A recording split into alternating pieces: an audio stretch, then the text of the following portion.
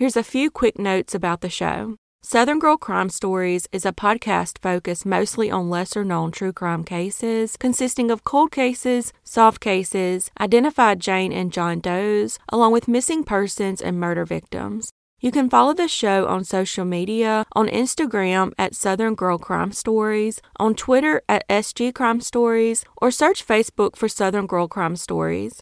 If you're interested in getting some merch, visit my YouTube channel, or you can donate directly via Venmo or PayPal following the links in the description. You can submit case suggestions to southerngirlcrimestories@gmail.com or DM me on social media. Please be sure to check out my YouTube channel for these stories along with photos of victims, suspects, locations of murders, and more.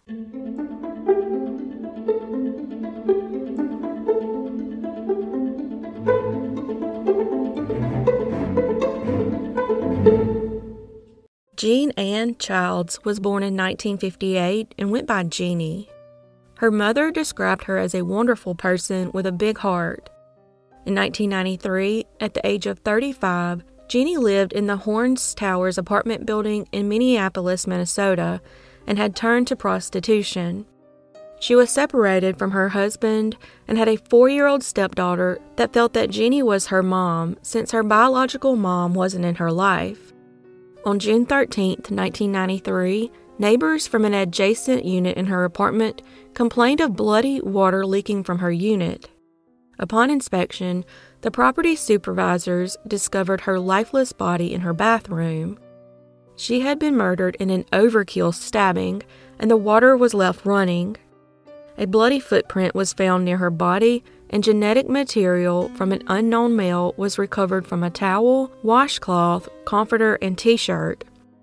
Evidence showed she was attacked from room to room and sadly suffered through a long, painstaking death. With no leads, witnesses, or media coverage, the case would go cold for nearly 30 years. In 2015, investigators reopened the case, hoping DNA technology would lead them to her killer. In 2019, the DNA was uploaded into open-source DNA websites to be used for genetic genealogy research. This led investigators to a married father of two, 52-year-old Jerry Westrom. Investigators surveilled Westrom at his daughter's hockey game to ensure he was indeed the suspect. There, he bought a hot dog, and after throwing away his napkin and hot dog container, the investigators collected them. The DNA on the napkin matched the DNA from the crime scene, and he was later arrested. Westrom and his family were from Isanti, Minnesota, about 40 miles north of Minneapolis. At the time of the murder, he lived in the Twin Cities area and had several run-ins with local law enforcement for prostitution-related offenses. Months after the murder, he moved from the area and became a hockey dad. He was a locally known businessman in the Cambridge-Isanti area who once owned a pair of gas stations and an appliance store. His listed home address sits just 2 miles from where Jeannie is buried in the Long Lake Lutheran Church Cemetery. Some of Jeannie's extended family members were even acquaintances of Westrom's. Jeannie's mother, niece, and sister made impact statements in court, and on August 25, 2022, jurors convicted Westrom of murder and sentenced him to life behind bars.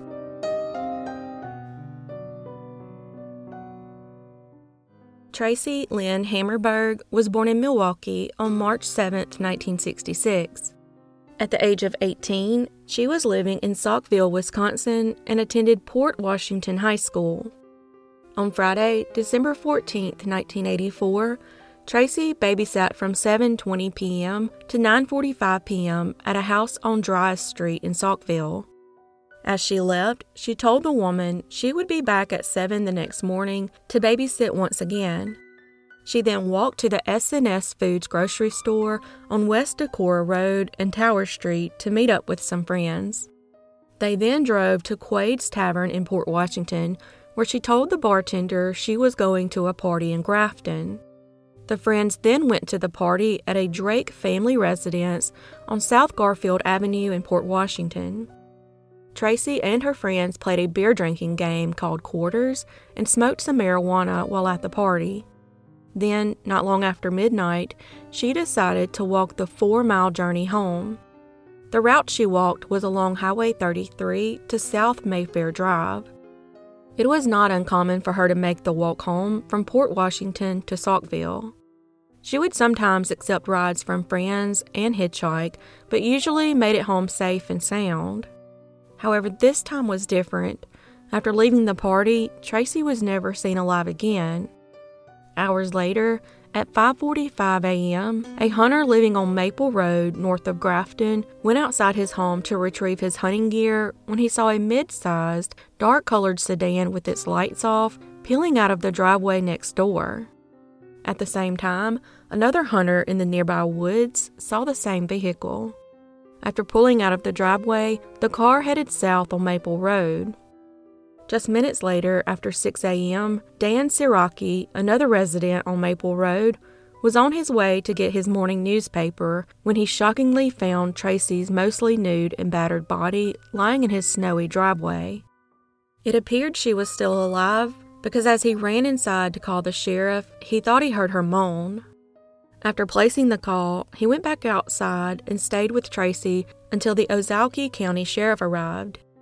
She had been sexually assaulted, strangled, and her clothing and shoes had been tossed close to her body. She was found wearing her boyfriend Glenn's class ring. Glenn had just recently moved to North Dakota, and Tracy had already made plans to join him. DNA found on Tracy was preserved for future testing. The sheriff's office would interview hundreds of witnesses, and over 400 men volunteered to submit to a blood typing test, eliminating them as suspects. They even brought in an FBI profiler who reported that her killer was likely someone she was acquainted with, a loner who was often aggressive. 1 year later, Wendy Smith, a friend and former classmate of Tracy, who was also 18 years old, was also found murdered, leading people to wonder if there was a serial killer on the loose. In 1985, Wendy was walking from a friend's house to a tavern where her mom worked, but she never arrived. Wendy had come upon Thomas Kirsch near the hill where North Wisconsin Street meets Johnson Street. It's unclear what happened next, but her body was found the next day on the hillside. Kirsch was later convicted of first-degree murder and second-degree sexual assault based on teeth mark evidence. But since his conviction, teeth marks have basically been proven to be junk science and no longer allowed in court, so many in the community believe he was just a patsy and someone else is most likely her killer. Unfortunately, in Tracy's case, no killer could be found, and the case would go unsolved for the next 34 years. In early 2019, a DNA profile of the killer was built from the DNA and evidence and then used for investigative genetic genealogy by the FBI's Los Angeles Forensic Genetic Genealogy Team. The closest relative they could link to the killer was a second cousin. They then identified any male second cousins that would have been between the ages of 16 and 60 in 1984. Finally, the name Philip Cross was given to investigators as the likely suspect. Cross was a 21-year-old man at the time of the murder. After Tracy's death, Cross went on to live a life of heavy drinking and drugs that landed him in jail repeatedly. He also had children and lived as a free man between his stints in jail. In 2012, at the age of 48, he was found unresponsive in the Diamond Inn Motel in Milwaukee with a crack pipe nearby and a needle in his lap. I guess in some ways you could say that justice was served because after 2012, nobody would ever fall prey to this sick individual ever again. He was never on investigators' radars as a suspect, and when he died, the Milwaukee County Medical Examiner's Office obtained his DNA. Detectives learned that Cross had worked the graveyard shift on the night of the murder, getting off work at midnight at a factory known as Rexnord Plastics in Grafton. Police believe he could have picked Tracy up on Highway 33 as he was traveling home to his house on Green Bay Road in Port Washington. Tracy was familiar with the driveway where she was found and may have directed Cross to that driveway if they were looking for a place to hang out. Those who knew Cross described him as having a volatile temper when he didn't get his way, and he would have been enraged if she denied his sexual advances. On top of the drugs, alcohol, and violence, he was also known to be very vulgar to his coworkers. He also smoked Marlboro cigarettes, which were found next to Tracy's body. In 1988, several years after the murder, Cross married and moved to Sheboygan, where he attempted to strangle a woman with his belt while she was giving him a ride home from a tavern. The woman escaped and told police that she didn't know what had set him off, but she most definitely feared for her life. Cross later admitted to the incident, but claimed it happened differently. It's unclear if Cross offered Tracy a ride home on that very cold night, or if he snatched her off the highway before taking her life. At one point, Cross and Tracy both attended the same high school and rode the same school bus, where he liked to bully and beat up other students. Investigators believe Tracy may have hitched a ride with Cross and asked him to drop her off on the driveway. They think the two may have talked and smoked for a few minutes, and that she may have rejected his advances, causing him to fly into a rage and murder her before speeding away from the crime scene. Tracy's family was so proud of the detectives for solving her case, but disappointed that he was not caught before he died. Ironically, Tracy's stepfather, Robert Lubke, had decided to move the family to Saukville from Milwaukee just a few years earlier because it was thought to be a safer place to live.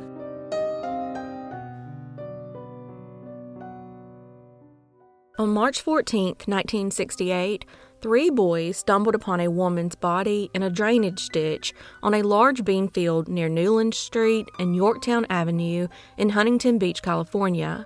She had been sexually assaulted, beaten, and had received a fatal wound to her neck before being dumped out of the passenger side of a car. Tire tracks were found nearby, as well as a cigarette butt, but at the time, the police could not identify the woman or any suspects.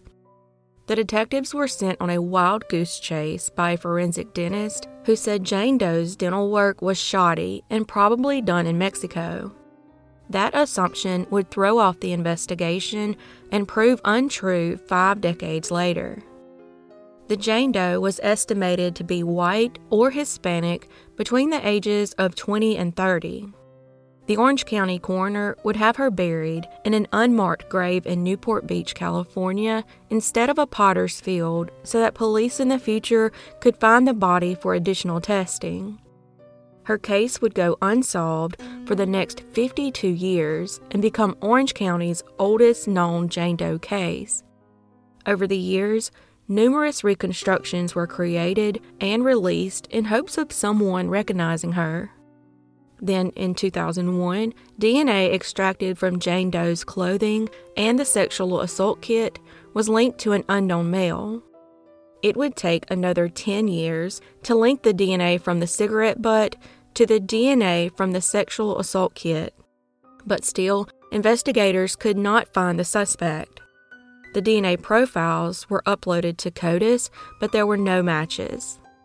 Fast forward to 2019, blood collected from her shirt was used to create a partial DNA profile. That profile was used to begin the process of genetic genealogy and would lead them to the identification of suspect Johnny Crisco. Crisco had been discharged from the Army in 1963 after he was diagnosed with positive aggressive reaction, which is a pattern of being quick to anger, easy to feel unjustly treated, a constant feeling of resentment towards others, immaturity, and impulsivity. He also had an arrest record consisting of 1 arrest in 1971 in Orange County, but other than these details, not much else is known about him. He passed away from throat cancer in 2015 at the age of 71, less than 5 years before being identified as Anita's killer. In 2020, using the same technology and investigative genetic genealogy performed by renowned forensic genealogist Dr. Colleen Fitzpatrick, Jane Doe was finally identified as Anita Louise Piteau. Anita was born on March 9, 1942, and grew up in Augusta, Maine. In 1967, at the age of 25, she left Maine and moved to Southern California with a dream of making it in Hollywood. She frequently wrote letters back home, but in 1968, they would suddenly stop. Her family last heard from her in February 1968, just a couple of weeks before being found. She had sent her family a letter and a postcard home to Maine, saying she had visited Hollywood, taken a tour of movie stars' homes, and explained that she had found a job as a waitress in California. But Anita never returned home to see her family, and they never received another letter. They didn't know what happened to her, but felt it likely wasn't good because she would have never stopped communicating with them. So they hired a private investigator to try and locate her, but he was unsuccessful. Her body was found hours after she was murdered and just 5 days after turning 26. After being identified, Anita's remains were exhumed and returned to Maine, where her family had a memorial service. She was reinterred on July 18, 2020, in Waterville, Maine, next to her sister Constance, who passed away 4 years earlier. At the ceremony, David Deerking, an investigator from Orange County, spoke about the decades of painstaking detective work it had taken to identify not only Anita, but her killer as well. Mr. Deerking came across the case as a Huntington police officer in the 1990s, and said the meticulous collection of evidence at the original crime scene had allowed investigators to solve the crime decades later. Anita's family never knew that authorities had worked so hard to identify her. One of her distant cousins, who never met her, Steve Sabo, recalled reading in a book of family history written in French that Anita had run away from Maine as a teenager. Anita had 6 siblings that searched for her all that time, but only 2 surviving sisters and 1 brother were alive when she was finally identified.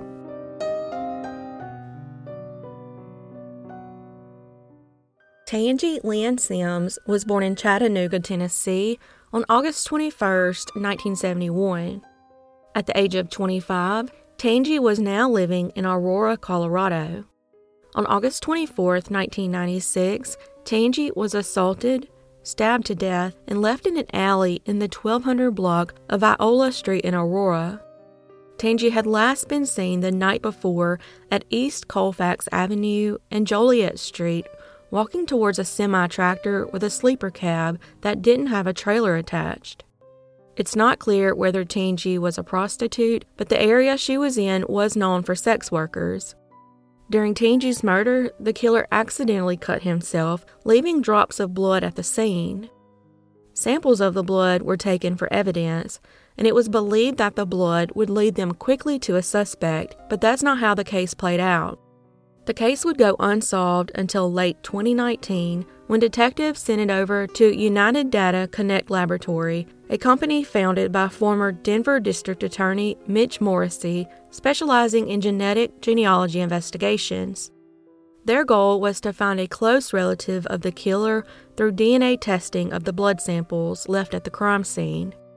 Using forensic genetic genealogy, they were able to successfully find a relative of the killer. Once detectives had a name, they got to work to prove who killed Tangi. The leads took detectives to Idaho and North Dakota, where they obtained DNA from the suspect's immediate family. By early 2020, authorities had named Wesley Backman as the suspect in Tangi's murder. Backman was a truck driver who lived in many places, including Aurora, Colorado. But he would never serve any time for his crimes because he died in 2008 at the age of 53. Hopefully, Tangi's family can now have some closure.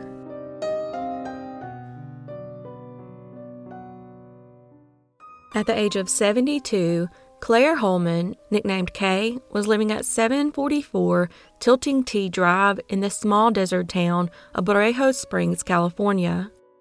Kay was a retired hairdresser and was living alone because her husband had passed away. On the night of March 21, 1944, a friend of Kay's stopped by her house to deliver her mail. Unfortunately, she would find Kay strangled to death in her home. On top of that, they suspected Kay had been sexually assaulted. The motive appeared to be robbery, which means it could have been a random act, and that made the chances of solving it even more difficult.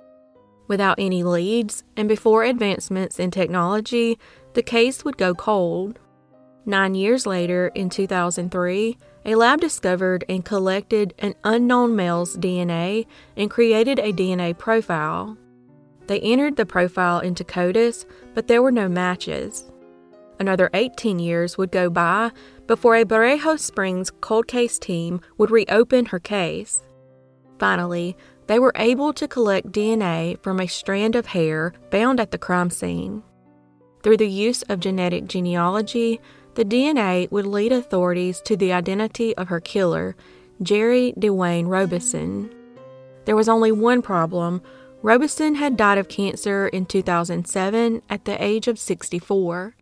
Because of this, investigators had to seek the help of relatives of Robeson who agreed to provide their DNA. Once their DNA was tested, it proved to be a match. Robeson was 51 at the time of the murder and worked as a plumber. They believe Robeson was most likely hired by Kay to do work at her home on a number of occasions. That's when this SOB decided to prey on a defenseless elderly woman.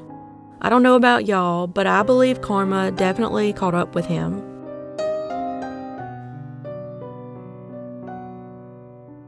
Thanks for joining me today on Southern Girl Crime Stories. Please be sure to check out my YouTube channel for these stories, along with photos of victims, suspects, location of murders, and more. As always, your support is very much appreciated, and I look forward to seeing y'all next time.